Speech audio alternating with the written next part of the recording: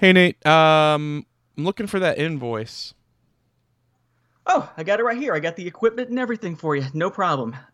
Right there. Down at the bottom. Okay, let's just go through here and so whoa, whoa, whoa, whoa, whoa, whoa, whoa. What's Problem? this? It's the invoice for the game hardware you wanted me to buy for the casino. Yeah, I see that. It's a little issue here with some of the numbers. Uh, I got one. How so? What's wrong? Yeah, this is like I don't know, like almost 5 times the cost of what we were initially quoted. What's going on here? Uh, so funny thing.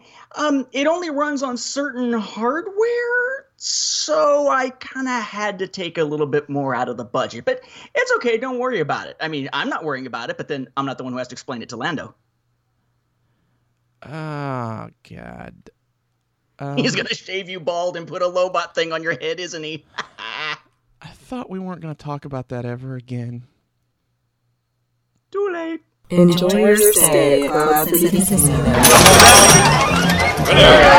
What have we here? I suggest a new strategy. You truly belong here with us on Cloud. Don't get excited! Welcome, scoundrels, to Cloud City Casino, your destination for Star Wars in gaming. And I'd like to thank you for visiting our fabulous podcast Among the Clouds. And I'm your administrator and host, Michael Morris, and your other host and guy who likes to make fun of me and make me feel bad about myself, Nathan P. Butler. Hey, everybody! It's a gift. It's a gift. Thought you'd like that one. That's harsh, though, man. You're my favorite Wookiee. Wait, he's not a Wookiee? Dude, I need to get you a shaver for Christmas. Hey, no, I just need plenty of conditioner. That's all. That's all right. This is a man who can pull off a beard. I could sort of pull off the quasi goatee I have and anything beyond that, and I look like I just shaved with a weed whacker. But that's just me. No, I can't pull off the beard, and it hurts too much. Ow. Ooh. Okay, well, that was a couple minutes of the life that the audience isn't going to get back. So, what's up? I don't know. Look, if you really read into that joke, that could kind of go one of two ways. And it's either like really cheesy and like dad humor, or like sort of perverse. And well, I don't know if perverse really works. It's a little more mature and actually kind of funny. I'll take your word for that it's actually kind of funny. Okay, well, there's two meanings of the word beard. I don't know if you... Yeah, I got you. Okay, yeah, there you go.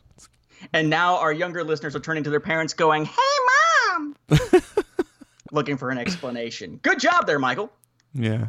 Well, at least it's not like, Mom, what's a beard? And then she just like starts crying. She's like, I'm a beard. Okay. So anyhow. Yes. Now almost 3 minutes that they will not get back. Right. So there's some Star Wars gaming stuff going on. Yes, there is.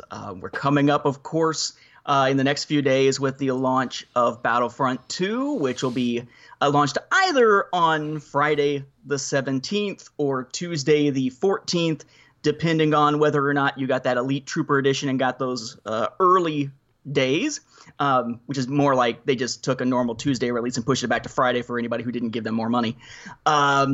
And, of course, we've got the other big release that happened here within about the last week to 2 weeks, which was something we want to make sure we hit, of course, before Battlefront 2, which is Jedi Challenges, the mobile-based AR, augmented reality as it's called, type of game for Star Wars that thankfully we'll be able to actually talk about on the show for some first-hand experience. And turns out the challenge is figuring out what kind of hardware it works on. Yeah, that was a bit of a challenge to start with. But hardware has been my thing the last couple of weeks. I bought the Evil Within 2 on disc for PlayStation 4, and as soon as I popped that disc into my PlayStation 4 Pro, it said unrecognizable disc. So I swapped out to try other games, and they were unrecognizable discs also. So yes, 9 months to the day after buying it, my PS4 Pro's disc drive died. So I had to send it off under warranty. So it's coming back actually the day that Battlefront comes out. But thankfully, this is the time of the year where I have some extra funding coming in because I basically teach about 150% of the number that is technically the maximum before you have to get paid extra for those students, and managed to quell my anxiety by just replacing the Pro, and I'll just have the other one in the other room because I can't deal with being without it for 2 weeks and the anxiety of whether or not I would have it in time for Battlefront. So my anxiety costs me money. Wow. But thankfully, the same thing, though, that same influx of actually for once not feeling as strapped for cash served me well when it came to Jedi challenges, hence why that's kind of fitting with this topic. Because, yes, hardware is a thing for Jedi challenges.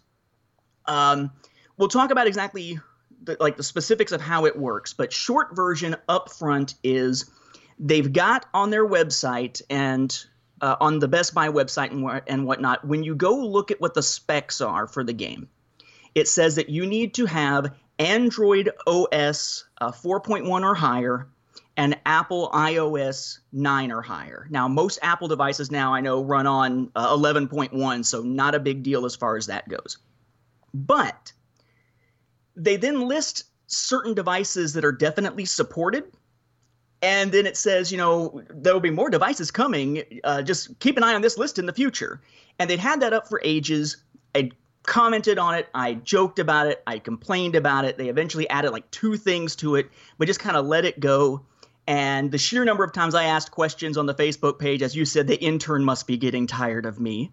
Right. I just asked over and over again, when will we get more listed? Will we know more devices before launch? And they never really had much of an answer other than, don't worry, more will be listed soon, and weren't up until launch. So here's the deal. In order to operate, you need to have, first off, you need to have your device be one that connects in one of 3 ways. A micro USB plug, which also is a Type B, or a micro USB Type B plug, which is what most Android phones use right now, or a USB Type C plug, which is thin like micro USB, except it's sort of rounded oval-esque almost, like a rectangle with rounded edges. Or you need a Lightning connector, which is what the modern Apple devices use, the little flat wafer-looking thing. Right. So you'll need one of those to connect. And then your phone is going to be fitted into a tray that goes into the unit that we'll talk about. But what I've found with that is a screen that's about 4.7 inches in diagonal measurement. That is the size of screen of like an iPhone 6 or 7, but not an iPhone 6 Plus or 7 Plus, just the regular 6 or 7, which is sort of now the medium size, I guess, of Apple devices. That is the ideal size for the screen for this. If you have something that's bigger, no problem. If you have something that is smaller, like I did, an Apple iPhone 5S, you are screwed. And nowhere does it make it clear that you are screwed if your phone is smaller than 4.7-inch diagonal. And we'll get into why when we talk about the actual hardware. Just kind of know up front, though, that if you have a smaller phone, it's probably not going to work for you.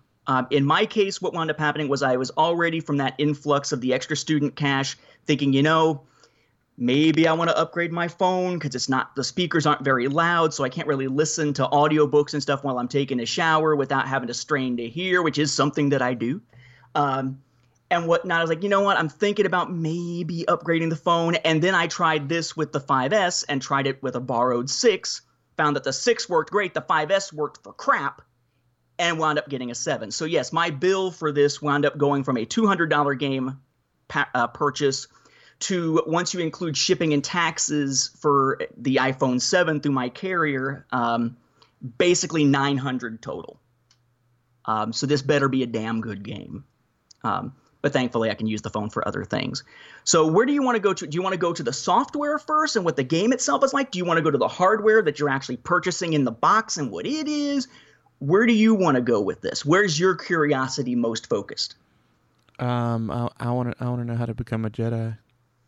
You know how to become a Jedi? Well, what you do is you go to Lucas and you beg and beg and beg for years, and then he makes you a bald Jedi with a purple lightsaber in one of the... Oh, wait. no, he's not in charge anymore. I don't think you could do that anymore. Yeah, I heard that if you are in a very popular boy band such as NSYNC, then that'll work too. Yes, but then they'll cut out your scene at the very end. I mean, it was just bye all over the place. Oh man. So I've been waiting since 2002 to use that one.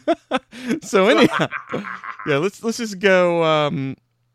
I don't know, just like I said, you're kind of in control of this ship, so you take it. Yes.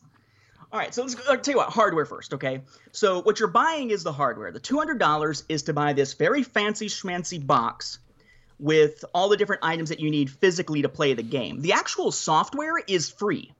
Hey, go on the App Store, download the software for free. Go on the Android Google Play Store, download the software for free. You won't be able to use it because the third step of setup is to pair it with your lightsaber controller, and if you don't have one, you go nowhere in the program, but technically you can download them. I downloaded the program on my iPad just to see if it would work. I did, and I could technically, I guess, hook it up to the controller. It just won't play well because I can't fit an iPad inside the headset. But it's not the software that you're buying here, okay? The software is just download and go, which is what a lot of these VR and AR type of games are tending to do now. You buy the hardware, you download the free app that works with the hardware, and that's it. You get, basically when you open up the box, and if you want to see some unboxings of this and some video of me playing that shows me and some video of me playing that shows what you actually see in the game, because iOS 11 actually lets you do some recording of your screen, my YouTube channel, youtube.com/chronoradio, has that stuff on it. But you open up the box, and the first thing you see is the lightsaber controller, which is beautiful. You're familiar with the Force FX lightsabers, the ones that have the light up blade and everything, but they're basically like a replica? Yeah, I actually have a few of those. That's what I was going to ask you about. Is it looks pretty much exactly like that same quality. Yeah, it's really, really close to the same one. That's actually the one that I've got, is the Anakin/Luke/Rey one. And it looks very similar to the controller. There's a few minor differences. But yeah, it's a really well-crafted lightsaber hilt. It's not just it's a tube or it's a cylinder that you're supposed to pretend is a lightsaber. It looks really nice. What it is it's a controller with, like gyroscopic controls and stuff inside it, motion control type things inside it so it can sense orientation and all. It's got a power button on the bottom along with a USB charging port at the bottom.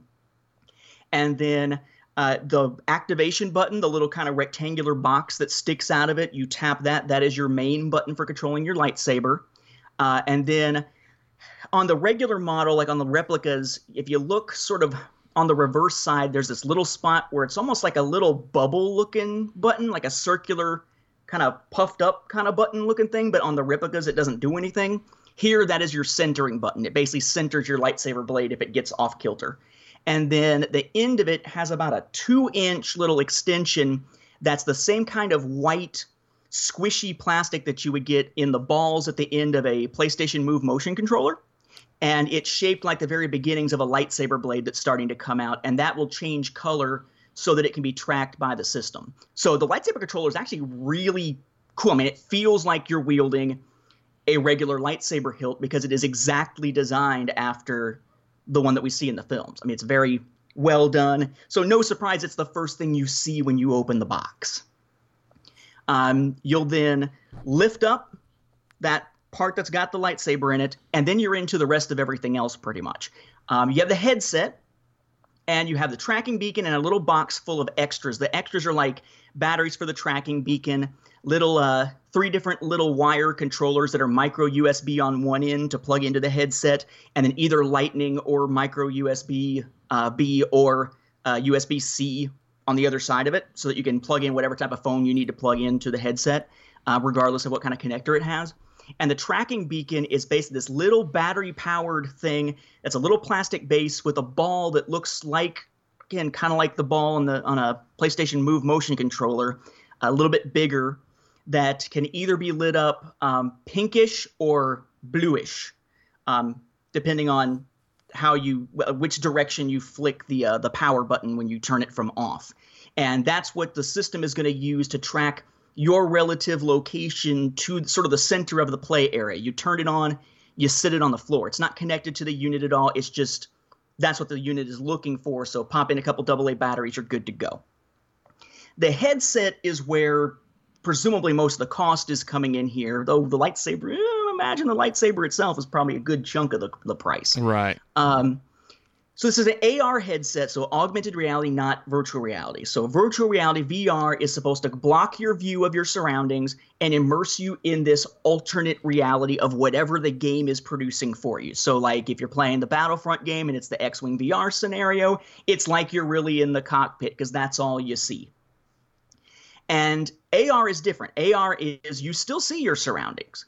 But when you're seeing your surroundings, it's overlaying whatever's in the game onto your surroundings as if they're in your surroundings. So it's like Kylo Ren is in my dining room.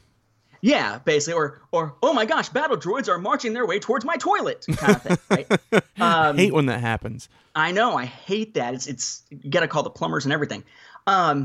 So you've got the headset, and it looks kind of like a VR headset in that you got just this big thing that's kind of in front of your eyes. Think of the top of the unit, the above eye line being kind of very flat. It's only about 1 inch or maybe 2 inches at most tall. And it comes out kind of from your forehead, almost like the bill of a baseball cap if you haven't bent it and you're wearing it the right way instead of backwards, sideways, whatever. That is the part that's going to actually have your menu button, confirm button, and cancel button to the right-hand side of the headset, up, again, kind of at forehead level. And then that's also where the tray is going to go that holds your phone. Directly beneath that, you have about a 2-inch or a little bit more area that opens up, and that's your little viewing window. It comes down basically to your cheekbone level. And that area is basically clear. It's different clear panes of plastic that are angled in such a way that it'll be able to take the image from your phone, reflect it so that it shows up in front of you. And since you can see your surroundings through it, it's just clear plastic. Whatever is projected on it is going to look like it's in your surroundings. Again, more on that in a second. There's padding right at about your eyebrow level, and there's padding right at about your cheekbone level with a space in between it for the bridge of your nose. So it's resting against your face. And then it's got a strap on the top and on either side that all come together to a part in the back that then tightens it up. But it's not like a PlayStation VR where most of the weight is on the back of your head and it's very comfortable. This puts the weight basically on the front of your face. It's not super uncomfortable, but depending on how tight you have it, it can get uncomfortable within a shorter gameplay session than, say, a PlayStation VR would. But it's just a nice, solid feeling headset that you can see your surroundings through. No peripheral vision because it's filled in on the sides, but directly in front of you, that entire viewing window is easy to see through. And it's set up to be large enough that for most prescription eyeglasses, you can wear the glasses and wear the headset just fine. Like the little groove area that opens up the viewing window part is big enough that it can go around your glasses just fine, which was an issue that I was concerned about, but worked perfectly. The way you put the phone in, this is where the issues start to arise. So the tray itself is, I measured it, it's a little under, and I measured it, but not very precisely. It's a little under 3.5 inches wide and a little bit under 7 inches long. And it's basically this black tray that you open up from the back or from the top and slide your phone in face down. And it's got a little bumper on the far end that goes by the top of your phone that you can either fold in or fold out to make room for longer phones. And then once the phone is in it, you close the top back down, and there are little sliders, little silver sliders on the side and on the bottom that you then push forward so they push into your phone and make it just kind of snugly pressed up against one of the corners of the tray.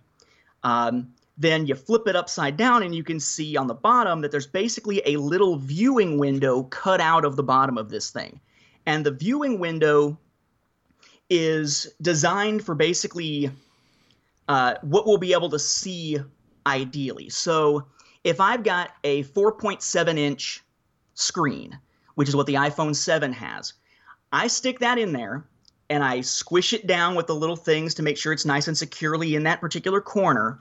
Then it's going to note that my phone is an iPhone 7. If it's one of the ones on their list of compatible devices, most of them are natively supported, so it knows which kind of phone it is based on the app. And what will happen is it gives you a viewing window that is the full width of that screen, if it's turned sideways, right? But not the full height. It's more of like a theatrical widescreen aspect ratio rather than a 16:9 aspect ratio. But instead of having like the little black bars on top and bottom like you would see on playing a movie on a TV screen, instead the whole picture is sort of up against the edge and all the black is on the other side by itself. And when you actually put it in there, the black part is covered by the plastic, and the part that shows through the window is just the part that has been set aside for the image, that sort of widescreen looking thing. And it splits down the middle, and the left-hand side projects an image. The right-hand side has an image. They're slightly different images based on your eye position, so it gives you a stereoscopic 3D effect when you're actually playing, so it feels like there's a distance between you and the enemy. You take it, you slide it into the unit face down, you plug in the lightning or whatever it is plug into the bottom of the phone, plug that into the same port on the headset that would be used for charging it, close it, put on the headset, and you can play. And the images are basically showing up on your screen that's facing towards the floor, but they're bright images with a black background. So as it's reflected off those different clear plastic screens, it shows up in front of you on the front viewing pane as if it's a slightly transparent character or whatever showing up in front of you in the world. And you still see all your surroundings, but it's a little dim because of that black background. And the premise of the game is it's all done through a holocron. So the idea that they'll all be a little see-through makes perfect sense because they're all hologram projections, right? And it works really well as far as that goes to actually project something into the environment, and it's able to track your positions based on two little cameras that are just to the bottom left and bottom right of the viewing window on the front that are going to capture the glowing end of the lightsaber controller and the glowing tracking beacon to keep track of where the lightsaber is and where you are for all of it.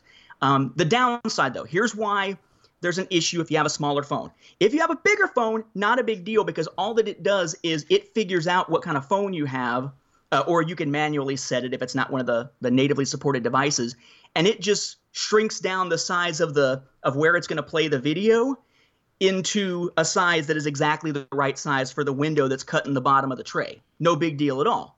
If it's exactly the right size, like an iPhone 7, it doesn't have to do even that. It just has the black on the one part, shows the rest of it, and you're good to go. But if your phone is too small, like an iPhone 5S, you stick it in there, tighten it up, and when you actually look at the bottom and you look at the window, yes, you've got the right width of the image, and the entire screen is showing through the gap, but the gap is so big that you also have like the bottom of your phone, like on an iPhone where the home button is, still showing through that window. And your screen, because of that, your screen is not centered within that window. It's a little down towards one end because the other side where it's expecting there to be more screen is where your home button is showing. So if you put that in and put the headset on, you're always going to have like your home button sort of reflected and showing up towards the left side of your vision, marring your ability to see much on that side. And because it's not centered, the targeting reticle that's supposed to be at the center of your vision is going to be a little bit off to the right and always be screwing you up. And when you turn on your lightsaber controller, it's going to think that it's a little bit to the right. So you'll see the lightsaber in your hand with this little glowing end, but the blade, instead of looking like it's coming out of the end of your saber, looks like it's coming out of just thin air about 2 inches to its right. So if you have a smaller phone, it's not going to work well. It's going to look pretty stupid and not play the way that it should. You definitely need 4.7-inch screen or bigger. Now, I have a question with that. Yeah. So a lot of that basically has to do with fitting into the headset, right? Right. Okay. Is the headset just the essentially like an encasing that is on the phone, or does that have any sort of electronics to it or connection to the actual lightsaber you hold or anything like that? So the headset itself doesn't connect by a signal or anything like that to the lightsaber or to the tracking beacon. In fact, the tracking beacon doesn't have a signal to connect to anything at all. The lightsaber connection has a Bluetooth controller has a Bluetooth connection, but that connects to your phone. And all your movement of your head, left and right and up and down, is tracked by the gyroscope in your phone. And if you want to use headphones, it's plugged in through your phone, since they want it to be as compatible with as many things as possible. So what the headset is it's a place to put the phone and have the reflection to show it in front of you. It does have the USB connection to allow the menu, confirm, and cancel buttons to work by connecting into the phone. And it is pumping to the phone the results of what the cameras in the front of the headset are seeing as far as the position of the tracking beaker and the lightsaber controller. So there is electronics in it, but it's a very small, very limited amount of electronics that's actually in the headset versus all the processing and stuff that the phone is doing. Your phone is basically, I think of it kind of like if your phone is your PlayStation 4, then the headset is your not even your PlayStation VR. Your headset is like your PlayStation camera and your PlayStation Move controllers. They plug into it and run off its power. They've got some electronics in them themselves, but nothing, amazing or super complicated. Okay. And so the reason why I asked is because someone who, may be interested in this but may have a phone that does not work, is that I know there are third-party like headset devices, and so maybe there might be one that works. In fact, I want to say it was like the Jakku Spy or whatever, where they had you could basically play a game very similar. It was an AR game, very similar, and you could just buy third-party devices. In fact, I think you could actually even get like cardboard ones that you would stick your phone in, and you could play it that way. So I'm wondering if someone wanted to do that, and rather than having to update their phone, they could just buy one of these third-party devices, and they run like $10 to $20, just depending. It would depend. It would depend on how it's handling the input from those cameras, and you would have to have an AR headset that is using a down-facing phone, so that it's not like showing up upside down for you or anything like that, because you can't change the once you're in the game, you can't change the orientation of the way the game is facing. It is facing the way that it needs to face so that the end of your phone is pointing out of the tray. Okay. Because that's where the plug has to go in. So you can't like flip it upside down and change the orientation. But I don't know. It depends on how the cameras are working. You're still going to have to buy the Jedi Challenges package, because you're going to have the lightsaber controller. You're going to have the tracking beacon. I don't know if you could do that with a headset. It would have to be a headset that is remarkably similar to this one. My thought would be, if you really want to try this and you don't want to update your phone, the best thing I would suggest is basically jury rig your tray. Right. Because the whole problem is that it's being pushed sort of into the corner so that the whole screen is showing and there's a lot of empty space for the home button to show up on the edge.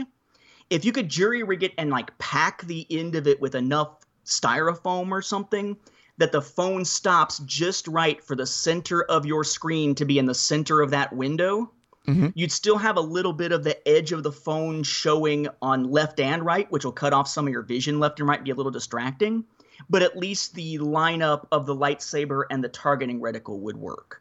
But you would have to do something to modify the tray itself. It's not going to be able to handle that type of phone well by itself. And I would note, and I think I mentioned this a second ago, but if it's not a natively supported phone, you are going to have to go through different options of choosing which type of phone orientation for the viewing window fits your phone best.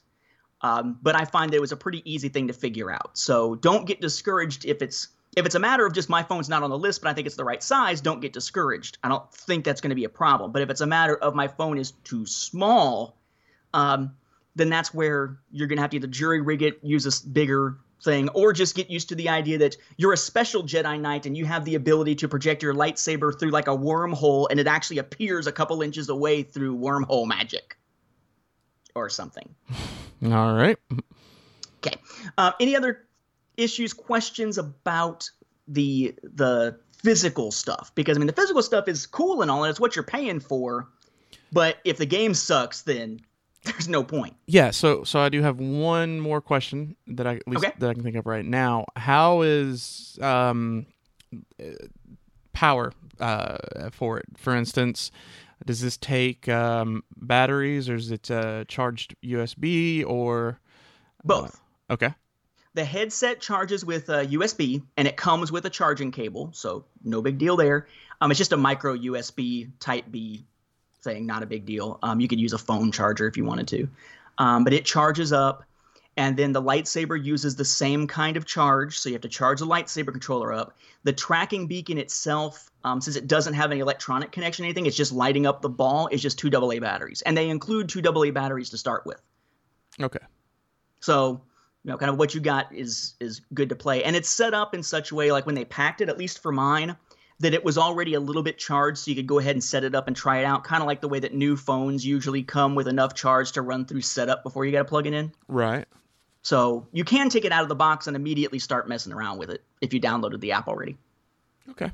Very cool. So, yeah, let's talk about gameplay.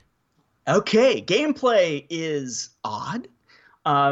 First off, it is single player. It is not multiplayer. But if you look at the Jedi Challenge's frequently asked questions, they do point out that the fact that you can change the tracking beacon to 2 different colors is because one of the colors is meant for multiplayer. Except there's no multiplayer stuff in the game. And at one point they said there may be more games added to Jedi Challenges in the future. And then other documentation says when it asks, what other games can I play? This is a self-contained game of only 3 modes. So they're kind of conflicting with themselves on whether there's going to be more. Okay. But the base game that you play with your tracking beacon set to the it's like the pinkish side, and your lightsaber lit up blue, is 3 different modes across 6 different planets. The concept is that you've activated a holocron, and in the holocron there's this character called the Archivist, she's kind of like a cross between what you'd expect as one of the Prophet sister ladies in the Yoda arc of season 6 of Clone Wars. One of those characters meets Revan from Knights of the Old Republic, meets Spider-Gwen from Marvel Comics. It's really kind of a weirdly designed character. She's wearing a mask, a Spider-Man mask, basically. Okay. But she's supposed to be training you in Jedi arts at some point after Starkiller Base and all that, so that all this can be looked at historically through the holocron. And she opens up this menu for you that has 6 different planets. It's Naboo, Gorel, Lothal, Hoth, Takodana, and then another one that's actually not a planet. It's the core, as sort of the highest possible destination level. And when you go to any of these planets, as soon as you go in, you get a menu again of 3 different options.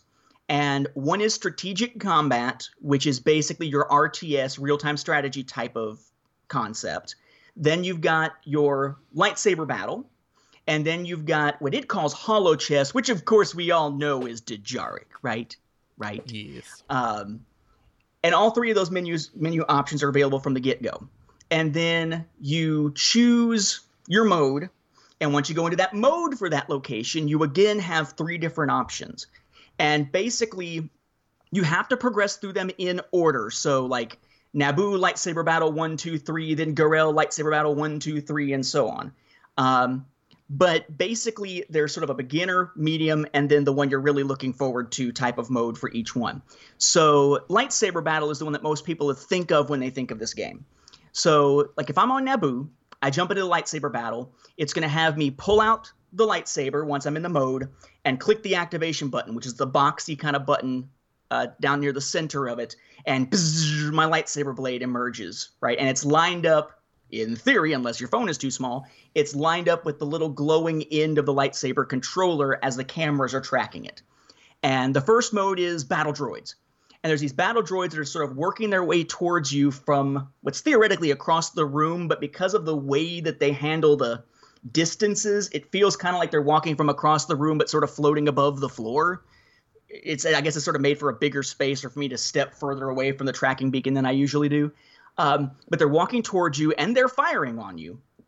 And the idea is that their blaster will glow red right before they shoot. They fire, you can deflect the blaster bolt, sometimes luckily getting back to them, sometimes just deflecting it away. And when they get close enough to you, they're getting brighter as they step closer. Once they're close enough, you can then just slash the battle droid and cut it down. And it's actually done in a way that it's like different segments of the droid. It's like you can cut its head off, cut its arms off, cut its legs off, cut it down the middle. If you cut its head off at just the right time, it's still going to be able to shoot another shot at you, kind of thing. And you have super battle droids that'll come out and they can fire multiple shots at once, so it's harder to block. And so you go through, that one. You go through one that's a little more complicated with more battle droids and so forth for the second one. And then the third one for each location is a one-on-one duel. And for Naboo, it's Maul. For Garel, it's a Seventh Sister. For Lothal, it's the Grand Inquisitor. For Takodana, it's Kylo Ren. I'm assuming for Hoth, it's Vader. Not sure about the core because I haven't got there yet. But the idea is that this life-size type of AR villain, who's animated very well, is fighting you and moving forward and back from you. It's not just a steady progression towards you. It's forward, back, side to side. Maul does his little weird, like, quasi-cartwheel kind of thing. And they're trying to slice you up with their lightsaber. And you, in using the Force, air quotes, can sense where the blows are coming. So if Maul or whoever is about to slash at you towards your left-hand side, you'll very briefly see a faint yellow line that represents a saber on your left-hand side, and you can quickly move your saber into place and block that hit. Now, you can just go ahead and slash them at any time when they're close enough and do a little bit of damage, but if you block blows sequentially without missing any, it'll basically stagger your opponent. And then you hit them, because there's like this glowing orb that appears. You hit them, and once you've hit them, once the orb has appeared, it basically gives you 2 or 3 strong hits that you can do if you slash in the right way. And it shows you the path you need to slash, like up to the left, across the chest, down, whatever. And basically you try to just beat them before they beat you in that case. Maul is pretty easy. And then the Seventh Sister, the first time I played the Seventh Sister, she kicked my butt. That's kind of really interesting considering... There's a difficulty spike. She's not really tough, but there's a heck of a difficulty spike between Maul and Seventh Sister. It's weird, though, considering Maul killed the Seventh Sister. Well, see, because it's the hardware they've got, basically. So Seventh Sister, when she's fighting you, is able to release a bunch of those little droids that she has with her, and it gives you little brief instances of letting you know where they're about to shoot, and you need to move quickly and block every shot from them. And then she's got the spinny lightsaber. So instead of just slashing at you, she can do the zzz, zzz, zzz, like saw blade kind of spinning. Right. And instead of just doing that in one place, she'll rotate her wrist as she's doing it at you. And if you don't match the rotation and not it, like if you're blocking it, but you don't match the rotation, she will rotate it out of the block and still hurt you. Okay. You got to be real careful to match it. So I can't wait, for instance, to be able to play against Kylo Ren or someone like that, because it seems like they thought through the lightsaber combat aspects of how do you do this when you can control the lightsaber, move around a little bit, but we don't want it to be completely without being able to tell what you're supposed to do, with the little force-sensitive stuff. Some would say, oh, it's cheating telling you where they're going to hit, but that's almost any game that's ever tried to have a lightsaber combat thing built into it. Gotcha. Feels good. Obviously, you're swinging around the hilt, and there's no weight to the blade, but in theory, a lightsaber wouldn't have much weight to the blade anyway, because it's energy, supposedly. The characters look cool. They look, I don't want to say lifelike, but they look like they should look, like Seventh Sister looks like she should look. And after playing for a few seconds, you start to kind of forget what your surroundings are anyway. Even if it looks like they're all like floating a couple feet off the floor, depending on how tall you are, where you're standing, where the tracking beacon is. Doesn't really matter because it's all darkened a little bit anyway, and you're just worried about not getting your butt kicked. So lightsaber battle, definitely a highlight. And for lightsaber battle, unlike the other modes, there are 3 different difficulty levels too. So you can have a more complex Maul fight, a more complex Seven Sister fight. And in fact, for the core, the last of the levels, there isn't a beginner level for the lightsaber battle. It's just medium and tough, essentially. So that's going to be the mode that probably draws more people to it, but it's not the only one. Was it sound fun? Sound good? Sound like what do you think in particular of the idea that they're going to tell you kind of where to block before you block kind of stuff? Like, is that too much?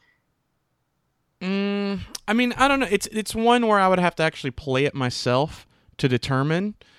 because I mean that's pretty typical. Reminds me of like the God of War / Force Unleashed style games, like you know. The what you call it, like the quick time event kind of stuff. Yeah, but Yeah, kind of. I mean, but at the same time, it's like, well, what are they gonna do? Just start throwing slashes, and then you just have to just know what they're gonna. I don't know. I mean, it's it's hard to tell. I mean, I think you could probably go both ways with it, but you could, you would have to actually play in order to determine, okay, yes, this is what makes sense, or no, that's just too ridiculous. Yeah, because it feels to me, I mean, part of me says I could handle it without it, and then I realized, no, I really couldn't. Like, as the fights get more complex, reading your opponent is something that people train to do for years. I'm not sure that I'd be able to necessarily do it, but at the same time, when I first saw it, playing against Maul on the easiest level was very easy, and I'm like, this is like Tony Stark put a training wheels program on here. What the heck? But then I fought Seventh Sister, and she tore me up the first time. I beat her the rest of the times, but she tore me up the first time. So any thoughts on Lightsaber Duel? Any questions? Anything you think the audience would want to know that I haven't mentioned? Because I'm kind of giving a presentation almost here, but I have, bad part about presentations is you don't have questions necessarily. Yeah. I don't know what people want to know. I mean, I don't know of anything else to ask, to be honest. Cool. Yeah. That means you did a good job. You do need to recenter your blade every once in a while, though, because it will start to get a little off kilter. Okay. And that's just a matter of you're moving around a lot while you're playing that mode. So, and that's as simple as pressing that other button that's on the lightsaber. No big deal. All right. So, that's the other thing. You can progress. There's progression not just from level to level, but as you play the lightsaber battles, you unlock different force abilities. So, like, I've got the first two from defeating Maul and the Seventh Sister. So you defeat Maul, you get the Force Push. And what will happen is as you play and do well, like blocking bolts or taking out enemies or whatever, you're building up so-called focus. And when it's full, you can do a Force Push, which basically is against regular enemies, you press the activation button and it just knocks them all down and defeats them all immediately. It's like a group kill, clear the screen kind of thing.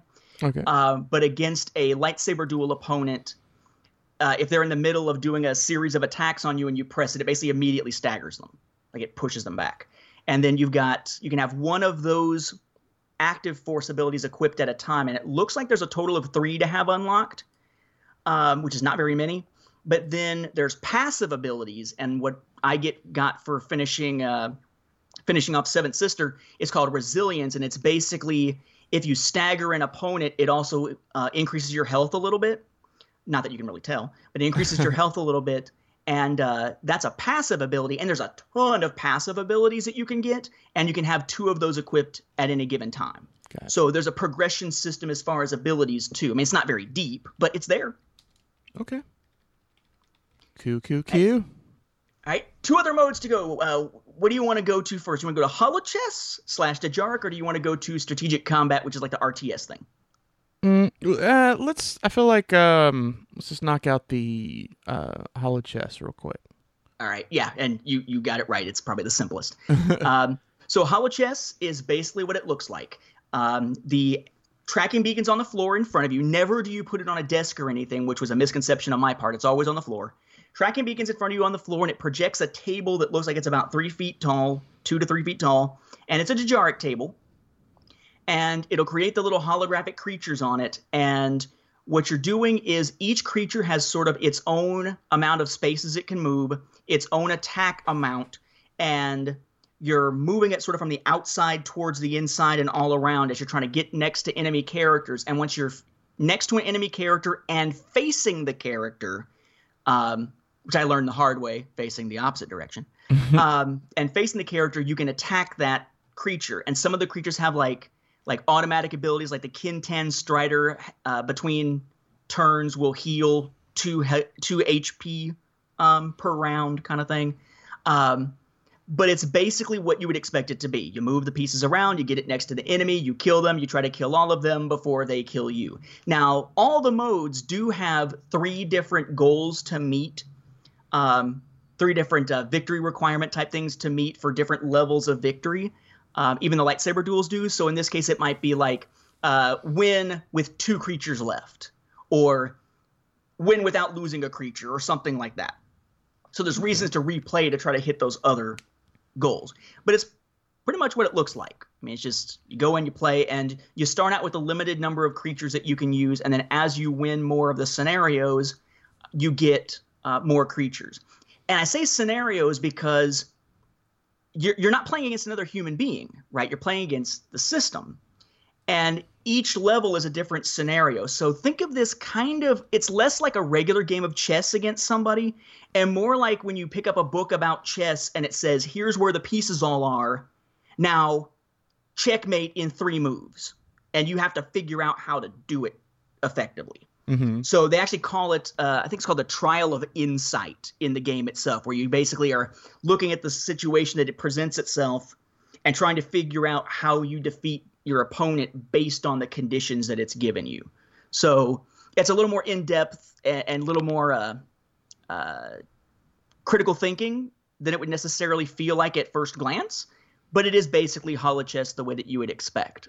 Only thing that was unexpected for me is just that, one, I didn't realize I wasn't going to be able to sit this on a table, that it was still going to be on the floor projecting.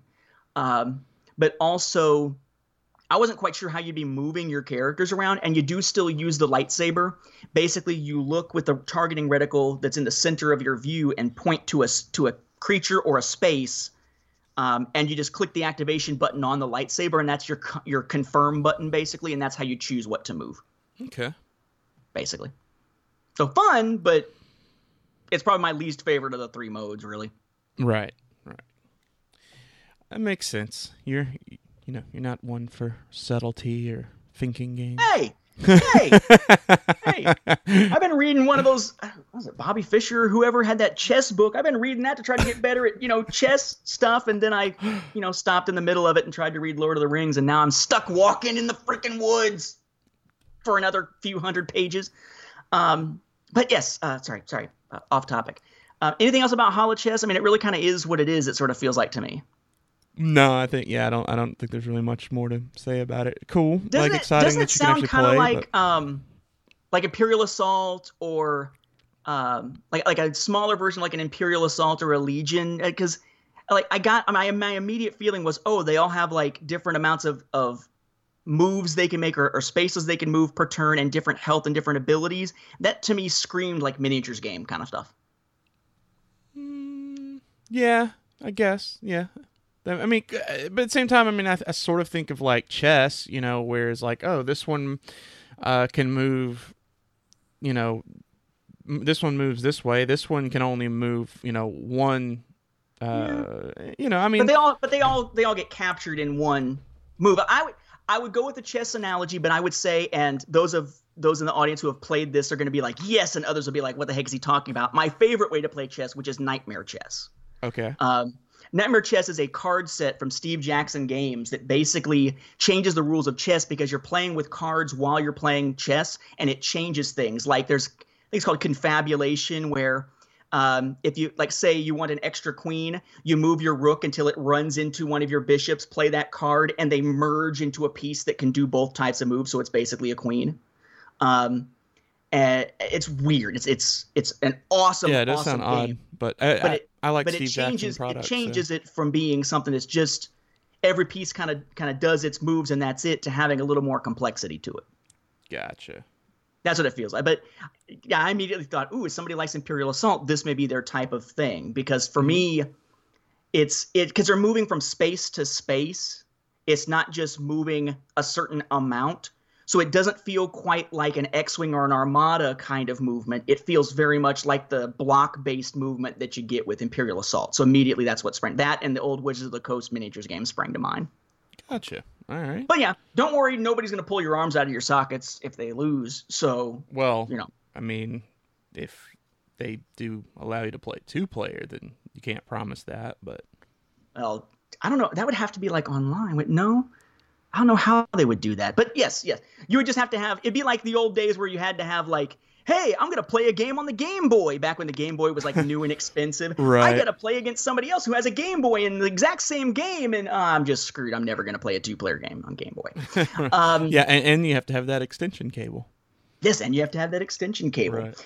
All right, so the other one is strategic combat. And this is one that I didn't think I would like much because I'm not a big RTS player. Not really. Like, I played every Halo game.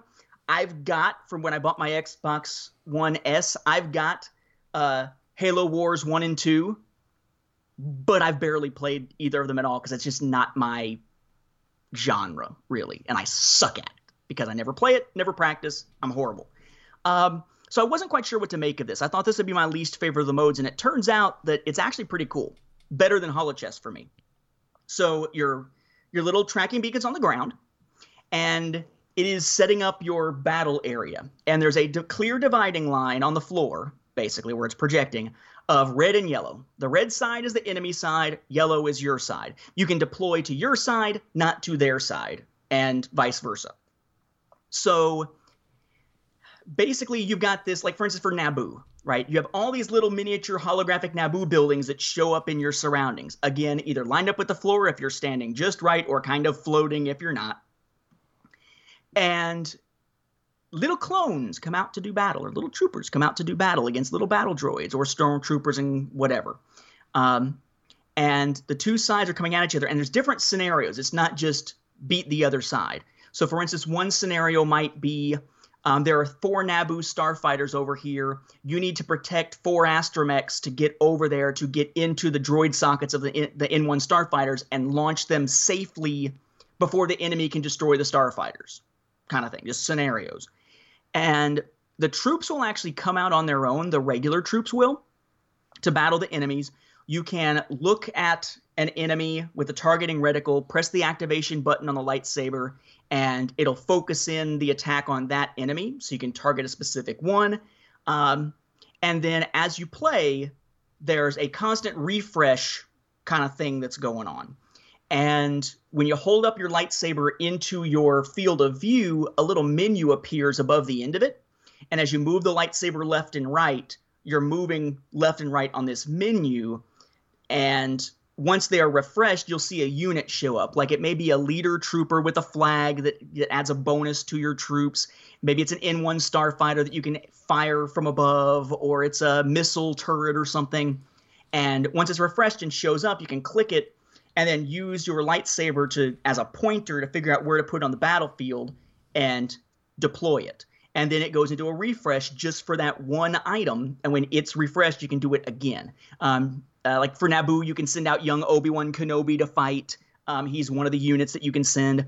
And in this case, as you beat different scenarios, it adds different units that you can then add to your arsenal. So like the first thing, when you beat it, you got missile turrets that now you can use. You beat the second scenario, now you can use an N1 starfighter, and so on. But it's all these RTS type scenarios that you're looking at, and it's basically turning your floor into the battlefield. And most of it's taking place right in front of you, but you are having to sort of turn to see things. I would say, think of it as like a half circle where the diameter is your body going out to your left and right side, and the entire half circle in front of you could be the battlefield. So you may have something happening 90 degrees to your right or left that you need to see.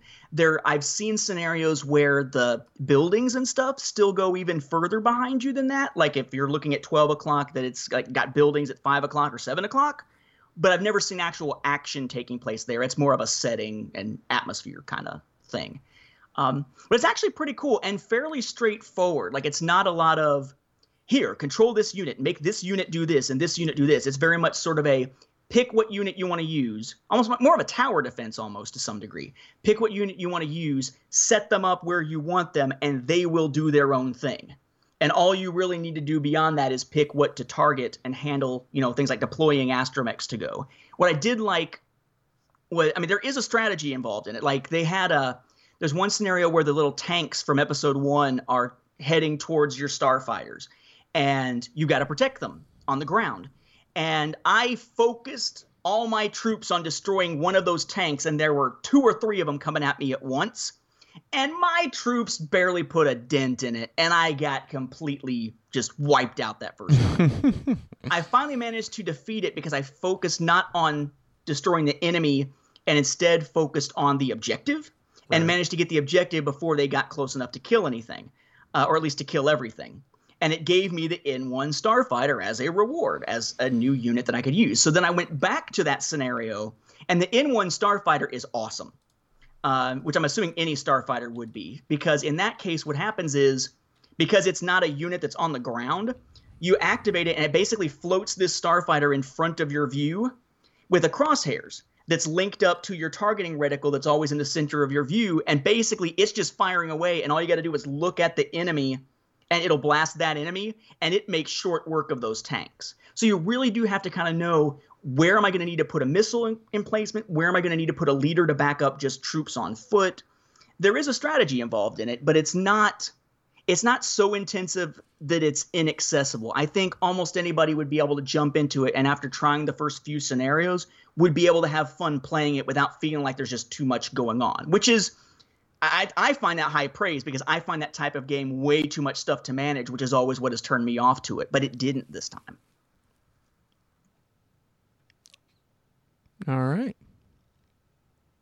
So, I mean, is that pretty much everything we have, or yeah, I mean, that's pretty much it. You got the 3 modes. You got your progression. You're unlocking different creatures in one, force powers in one, units in the other.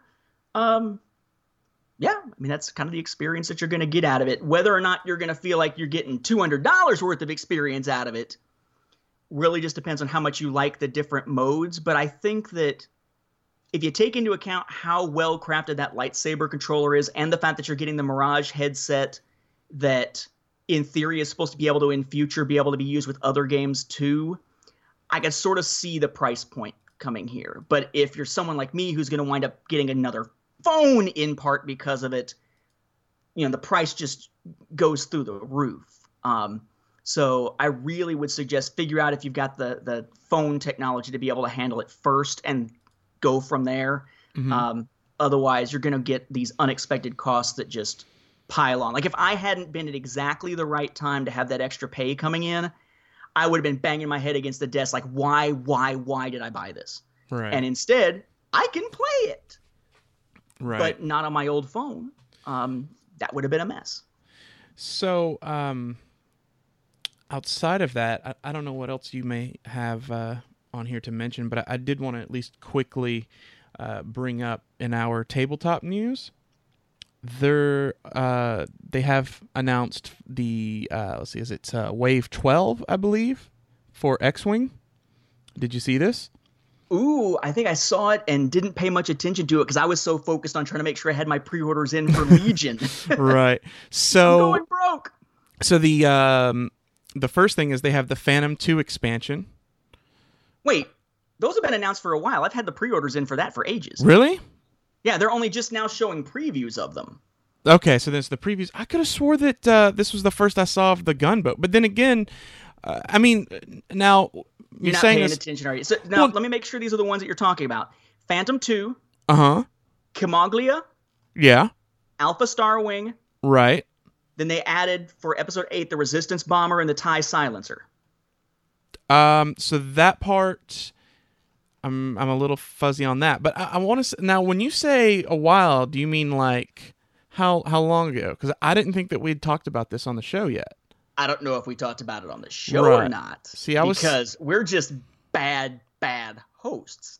But let me see while you give some thoughts on it, I can figure out when my pre-orders went in. But they went in as soon as the pre-orders were available. Right. Okay. So I mean, I know it's been a little while, but it's I didn't think that it had been like months, and you know, we just, I don't know, either just didn't mention it or whatever, and this is just old news. But I could be wrong. That's that has certainly happened before.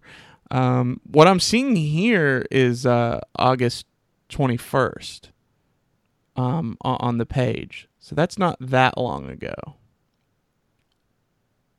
I'm still looking. Let's see. Yes, I put in my pre-order for the first 3 of those on August 28th, And then I put in my pre-order for the Silencer and Resistance Bomber. Let's see. I want to say that was, as I'm clicking on my email, on September 27th. So, yeah. So August and September is when they announced these 5. And that's also when they announced, if I remember correctly, they announced the Profundity and Chimera for Armada, too.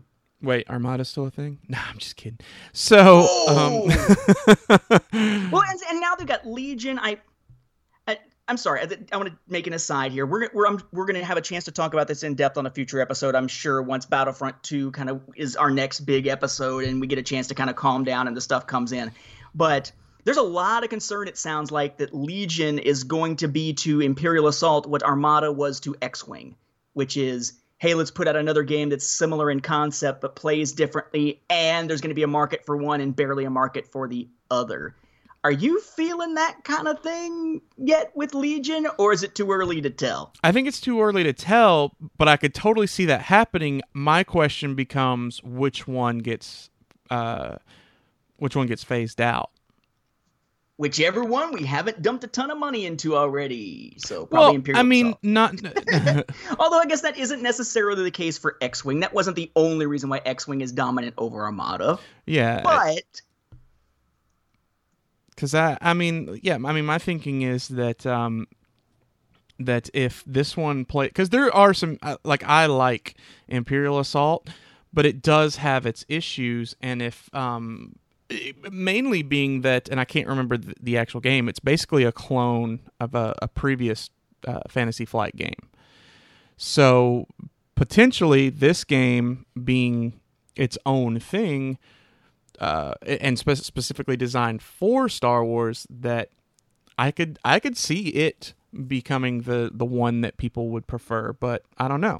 We'll have to see. And the miniatures are painted for Legion, aren't they? Oh. Are they pre-painted, whereas they're not pre-painted for Imperial Assault? But they're freaking expensive as hell for Legion, though, too. Yeah, and see, what I was seeing looked Assault, like they were hand-painted, so I just assumed that was like, yeah, this is what it'll look like when you're done, but honestly, I haven't looked into that too much. And for the record, anytime they ever show a miniatures game miniature and it's unpainted in the package and they say this is what it'll look like when you're done, when I'm done, it won't look anything like that. When I'm done, it'll look like a child just dipped something in paint. That's what it'll look like. Well, it'll have a face that somehow every one of my characters became a clown. Hey, all I can say is just play Empire, and you're not doing too bad, because it's like, all right, Darth Vader, he's black. Yeah, there we go. Stormtrooper, white. Yep. Royal Guard, red. Not Afra, too hard. Asian. Wait. Whoa. Oh, sorry. We weren't making a racial joke there. You were just saying color. Yeah, it's Although sorry, for those who are listening to this and are listening to the newest episode of Beyond the Films around the same time, that was meant to be a play on the fact that in the Darth Vader comic series, they could never figure out what Afra looked like. Like, she's supposed to be a character that looks like someone of Asian descent in the real world, but they could never quite figure out what she looks like, so it took like 5 arcs before they got a consistent look for her. So, my bad. I'm venting on Marvel on the wrong show. So anyhow, but on this, like we talked about, there's the Phantom 2, which is cool, because I've got to imagine that this is going to allow a not just, oh, hey, this is a new ship, but a new setup on the Ghost, which would be cool. I wonder, there's a part of me that wonders if we're going to get one of those things, kind of like we did with the bomber recently. Was it the Skurg bomber, where we had the 2 different versions of Nim, where you could play him as the good guy or the bad guy? Mm-hmm. Because the Phantom 2 shuttle is just a Sithapede shuttle from the Confederacy in the Clone Wars era. Right. I mean, it's just that ship repurposed. So how cool would it be if we got the ability to use that for the Rebels because of the Phantom 2, but also got to play it with the Imperials because of, it's technology left from the Confederacy that the Empire now has access to or something. I mean, it's a perfect opportunity for that kind of thing. Yeah, I mean, I'm not seeing that as an option currently, but that may be something down the line. Time for an expansion pack with new repaints, baby. Hey, I love those things. Yeah, so do I. I love when they do it, because I'm like, sweet, I get even more play out of this. It's not like Hasbro that's like, hey, look, we got an exclusive, and we just painted it red instead of black. Now the other one, Kimogula, am I pronouncing that right? I know it's from Star Wars Galaxies is where the ship's from. Kimoglia or something like that. That's how I've said it, but I don't think I've ever heard it pronounced before. I think this is a beautifully atrocious ship. What exactly is beautifully atrocious? As in, this is thing that like watching a train wreck and going, wow, the physics was so awesome? It's just, there's something about it that it is just so fugly that it just wraps back around to being kind of a sexy looking ship. Wait, for our younger audience members who already have to ask about one of the things you said, what exactly does fugly mean? What distinguishes fugly from ugly, Michael? It is like, if you were like to grade a paper, then if you received an F, that would be bad. So it's like that, but ugly. Right. Although, wouldn't it be great if that's where they need to go? Eventually, if they run out of starfighters, they could start introducing the uglies like you had in the X-Wing books, except ones that are really screwed up, like it's the wings of a U-Wing plus the cockpit of an X-Wing plus like the engines of a YT-1300. They could call it a fugly instead of an ugly because it's just that messed up. I don't know if Disney's going to allow that, but they could call it the Millennium Fugly. But anyhow, yeah, I actually love the design of the ship. It's not anything I have any real experience with because I didn't play Galaxies, which, I mean, it looked like a brilliant game, and I know people who to this day are just like, I miss this game. So it looks like one of those ships that, I don't know, it's one of the ones that on first glance I have trouble recognizing what's the front and what's the back, kind of like with the IG-2000. Yeah. I think that's just me, but it's a very oddly designed kind of, it's just odd. I don't know how better to describe it. I guess because the wings are flush with the top of the ship instead of being center line in the height of the ship, and it just makes the whole thing look a little odd. It's almost like it's carrying its cockpit sort of hung low the way that you would see on the bottom of a blimp or something. It's just a weird looking starfighter. It is, but it'll be fun though because it's Scum and Villainy, and Scum and Villainy right. always needs more cool ships because they got such a late start in the game compared to Imperial and Rebel. And now it says that, of course, you got to keep in mind this was from being from Galaxies and stuff, and when things were a little looser or whatever. It says it was from Mandel Motors, which doesn't really seem fitting to me. But if I were going to describe what it looked like, it looks almost like a was it CIS, like the actual gosh, I'm having the Federation. Why am I having a problem trying to say? What about them? No, I'm just trying to say the actual the name of that group that the Confederacy of Independent Systems, the Separatist Alliance. Yeah, there we go. Because Lucas couldn't Separatist decide on a freaking name. Well, I mean, I feel like that's kind of indicative of then against the Alliance of Free Planets, or the Alliance to Restore the Republic, and it's the Rebel Alliance. So you know, it's okay. So the Empire is also known as the Empire. Wait. So anyhow, back to what I was saying. It looks like that. So it looks like a separatist ship, but also it looks kind of Geonosian, like some of those Geonosian ships. So it's almost like a cross between those two, I think. Do you see where I'm coming from with that, or? I can sort of see that a little bit. I'm not sure that my immediate thought would be Geonosian, but that may be just because the color scheme doesn't really feel Geonosian. Well, I'm talking more about like the cockpit placement. It looks like it was made by bugs. Yeah. So, I mean, because if you think of like those Geonosian starfighters where it has like the almost like a shell or a seed or whatever that's like split in half with like a little water droplet type cockpit there in the middle. I can see that. It does look like it has kind of a water droplet shaped cockpit. I'll give you that. Yeah, so it's sort of similar in that, and then the wings look very much like those big ships that they were dropping the droids off the those big like carrier ships that all the tanks would come out of. Looks a lot like that. So I love it. I know we spent a lot of time sitting here talking about the design of this, and people are like, well, I could just Google it instead of, like I've actually gleaned nothing from your descriptions. Sorry. Awesome. I realize this is Now, an audio.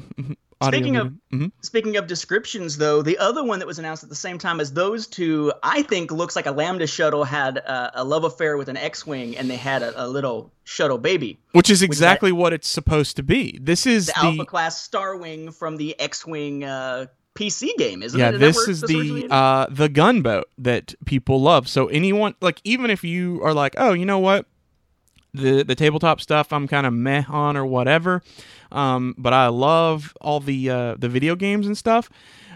This right here, they've actually made the gunboat. So as a lot of people have done in the past, this is a great way to have that model, very like a awesome model, very affordably. So it's like $15 for this expansion pack, and you can have yourself a little gunboat model.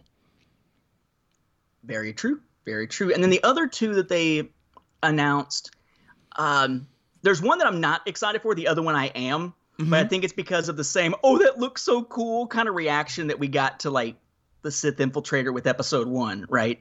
Because we've got the Resistance Bomber, and that one doesn't have me all that interested, but I think I need to see that one in action in Episode 8 before I really I'm right there with you. Get into it, because it's just kind of odd looking. But that TIE Silencer, that's basically a cross between it's not a cross between anything. It's a flattened TIE Interceptor.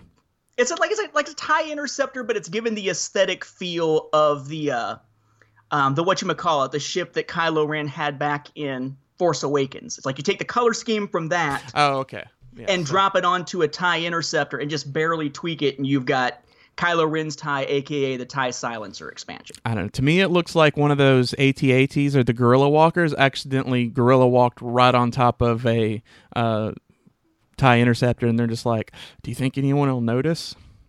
Exactly. Kind of like the different wing design, like the rounded wing design for the Inquisitor's TIE Advanced V1 versus Vader's TIE Advanced X1. You know that somebody just screwed up on the production line. They were like, you think anybody will realize they're different? It's okay, just give it to the other guy. Yeah, and they just got the it's that same guy who's just like, I kind of like it. I feel like that he's always there for these types of mess ups. Yeah, so I mean, they look cool, and I'm excited also with Armada for the profundity and the Chimera, because Armada just feels like it is so much the neglected child of Fantasy Flight when it comes to different ships being offered in options. It just, like, you get a wave of X-Wing, and it's like, here's 4 ships, or maybe 3, and sometimes 5. And then Armada's like, here's 2, and they kind of suck. Yeah. I wish... And I think it's probably because they just don't have as much source material for capital ships to pull from as Starfighter-sized ships. But, man, I just wish Armada had that oomph. Right, and especially when it's now, like we're doing an Imperial ship. Sorry, I didn't hear you. I said, and especially when it's like, oh, we're doing an Imperial ship. Let me guess. Kind of looks like a wedge. Yeah, pretty much.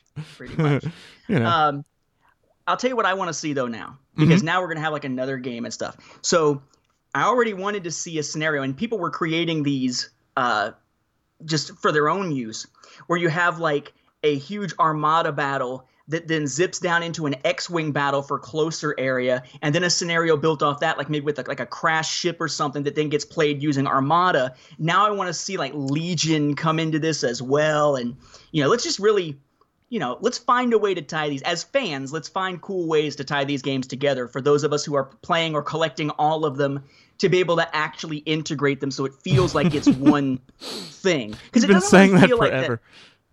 Well, I've seen fans doing that. I've seen a couple instances, and this one guy did a really cool one where it was basically just done through a PowerPoint, because, in PowerPoint you can set it up so that different buttons on the bottom of a PowerPoint slide go to different other slides, like Choose Your Own Adventure almost. They did that as a scenario builder for that kind of scenario. But one thing I will say about Fantasy Flight, for better or worse, they feel as though each game has its own unique mechanics that are very central to not just how the game plays, but how the game feels. And that feeling is what gives it that Star Wars kick, because it really does seem like it captures certain cinematic aspects of the films. But their games are very different, so learning one doesn't necessarily prepare you for any of the others. I guess X-Wing and Armada are probably the closest of them. Whereas on the flip side of that, you go back to Wizards of the Coast. Wizards of the Coast game mechanics for their miniatures game and their card game and their RPG always felt like they were created in parallel, so that they could be easily understood and you could jump from one game to another. I'm not sure if that's a pro or a con for Fantasy Flight. Probably a positive thing. But that is something that stands out to me, and I'm just wondering how Legion is going to play compared to, say, Imperial Assault. Like, is it going to be a whole new thing to play? Because, playing Rebellion feels like you're playing something completely different than any of the other Star Wars games, and now Rebellion's getting expansions too. So, I don't know. It's a lot. It's all good stuff, but by God, it's a lot. Right. Unless you're playing the RPG, in which case they're not going to announce much of anything again, because... yeah, there's like 2 things. Ghosts of Dathomir finally came out. There's 2 things on pre-order. One that still can't be pre-ordered anywhere. And then nothing else announced. So we're going to have another episode griping about the RPG not having anything soon. You mark my words. Well, probably not too soon, because I imagine our next at least episode or 2 is going to be basically just Battlefront. Yeah. Well, I figure, given the fact that we've already done the griping about it, I'm sure that for even if it's a year or 2 from now, it'd still be too soon for too soon for most of our listeners. It's just like, oh God, here they go again. Yeah, we get it, guys. Whatever. It's the Death Star DLC all over. Time. Anytime we want Fantasy Flight to announce new RPG products, all we got to do is make sure we gripe on the show about how they don't have any announced, and they'll have them out. They'll have them announced usually before that episode is even edited. So kudos to Fantasy Flight.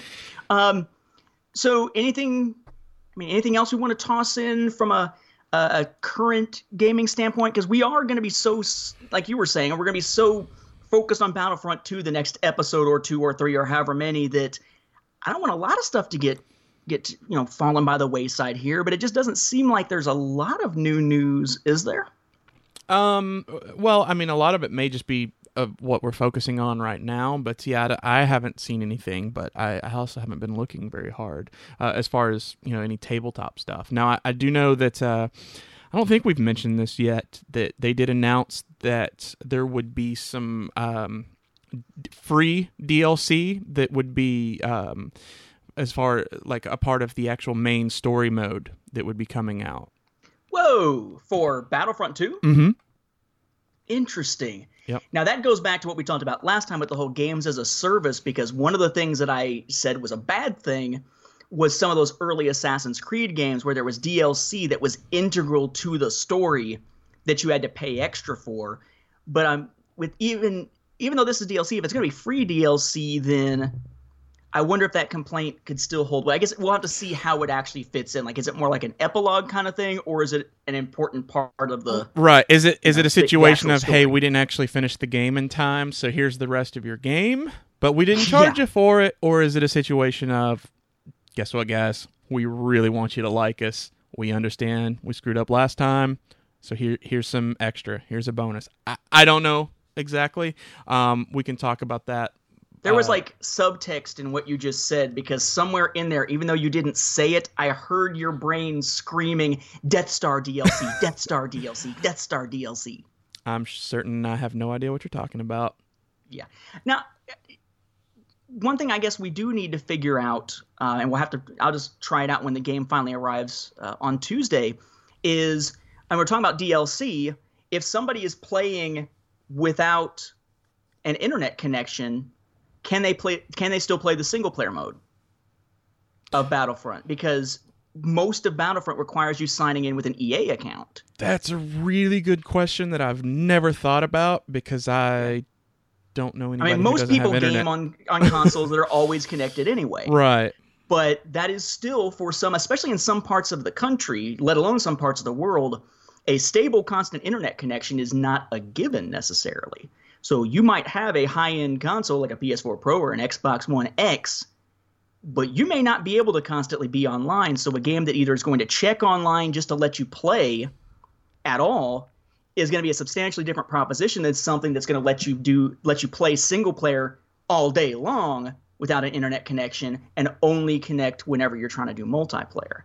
So I think of something like I can't access half of my modes in Middle-earth Shadow of War without being connected to the internet. Mm-hmm. And it's a freaking single-player game for the most part. You know? So, yeah, that'll be an interesting thing to find out. I don't know that it's going to be a big issue for a lot of people within the U.S., but surely that is something that it would help to know. Jedi Challenges does not require an internet connection except to download the app, by the way. No, well, there you go. So if you can't do it, then just play Jedi Challenges instead. Done and done. Exactly. So if you can't play that $60 game, go buy that $200 game. Yeah. Maybe a new phone. Right. Wait, what?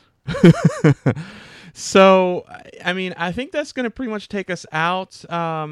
Just with a couple of mentions. You know, we can always be found over on StarWarsReport.com. If you want to reach us, talk to us, let us know we missed something, didn't have any details here, just want to give your opinion, or just say, hey, you dudes are my heroes, because I know a lot of people want to do that, but they just don't know the way to reach out to us. You can always just reach out at cloudcitycasino@gmail.com. Of course, we also have the Facebook page and Twitter, which, we're just Cloud City Casino on there. And then, of course, we're also on TuneIn, Stitcher, the Google Play Store. We're under the Star Wars Podcast app.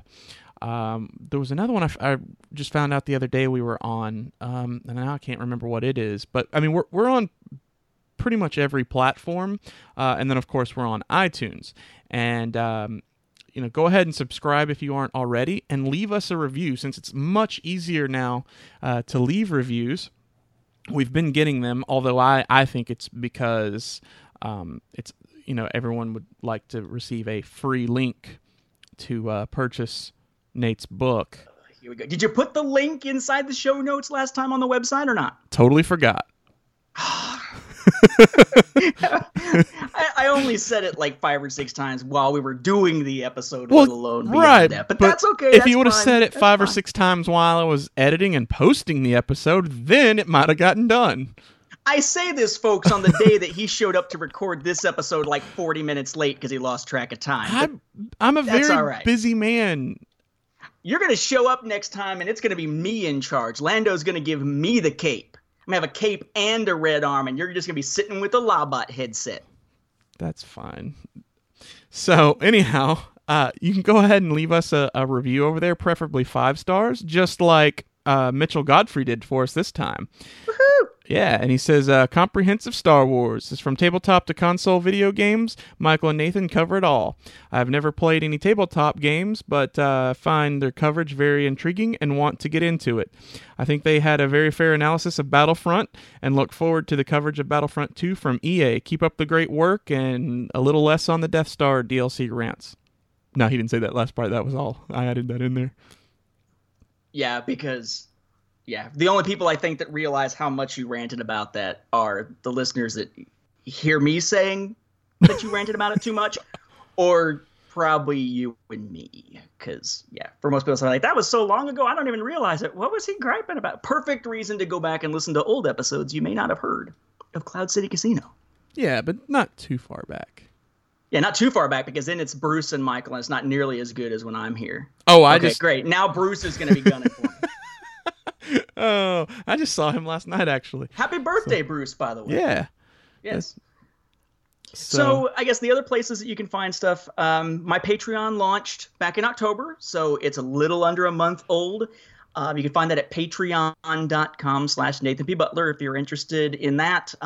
We've done our first Q&A, exclusive Q&A for the top tier patrons, and I've already put out, I think it's 4 audio commentaries now for 3 episodes and the Clone Wars movie. And then this month there's going to be another one released for a Clone Wars episode and a special extra commentary for Volume 1 of Forces of Destiny, which I don't hate nearly as much now as I used to.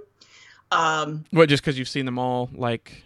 Well, because I've read there was one tie-in book that actually gave a rationale for why it's these stories that basically mean nothing instead of something else. And when you put it in that context, the series makes a lot more sense as something other than just marketing. But you don't get that out of any of the stuff you actually see on screen. Oh. So there's that. My book, A Saga on Home Video, can be found on Amazon. And the YouTube channel, if you want to check out stuff like the unboxing and stuff for Jedi Challenges or some of the gameplay, youtube.com/Chrono Radio, or just search Nathan Butler and Jedi Challenges. There's other places to find me, but that's enough for now. Those are the ones that actually fit our purpose here, I think. Somewhat, excellent. Kind of. And then, of course, if you just want to reach me, my telephone number is... No, I'm just kidding. You can always hit me up on Twitter or Instagram at Morris Isley. And I get all kinds of calls on my cell phone for people that just want to reach me, and they're always telling me, like, we're calling about your student loans. Oh, really? When I don't have any. Or, we're calling about your credit card. Yeah. No.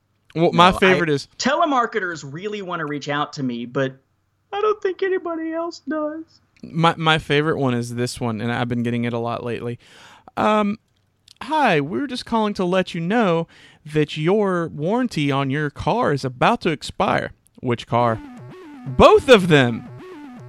Both cars that I bought at two separate times, so the warranty would, definitely be expiring at two different times. Beep. Yeah, I like that. No, I do like my work phone though. My work phone is what I use to talk to students as necessary and colleagues as necessary. But every once in a while, I'll get a random call from this old man in North Carolina who thinks it's his daughter's phone and has yet to figure out that it's my voice instead of his daughter's on the actual message before you leave a message. He actually sung me happy birthday once on her birthday. Nice. I bet that made you feel special. Yeah, makes buying a new phone all that worthwhile, right? But yes, again, we get to the end of the episode and we are wandering far afield as the customers are looking at us strangely and walking out of the casino like, what the heck are they doing? Yeah. All right, man. Well, that's going to do it for this episode. So join us next time and never forget... Let the Wookiee win.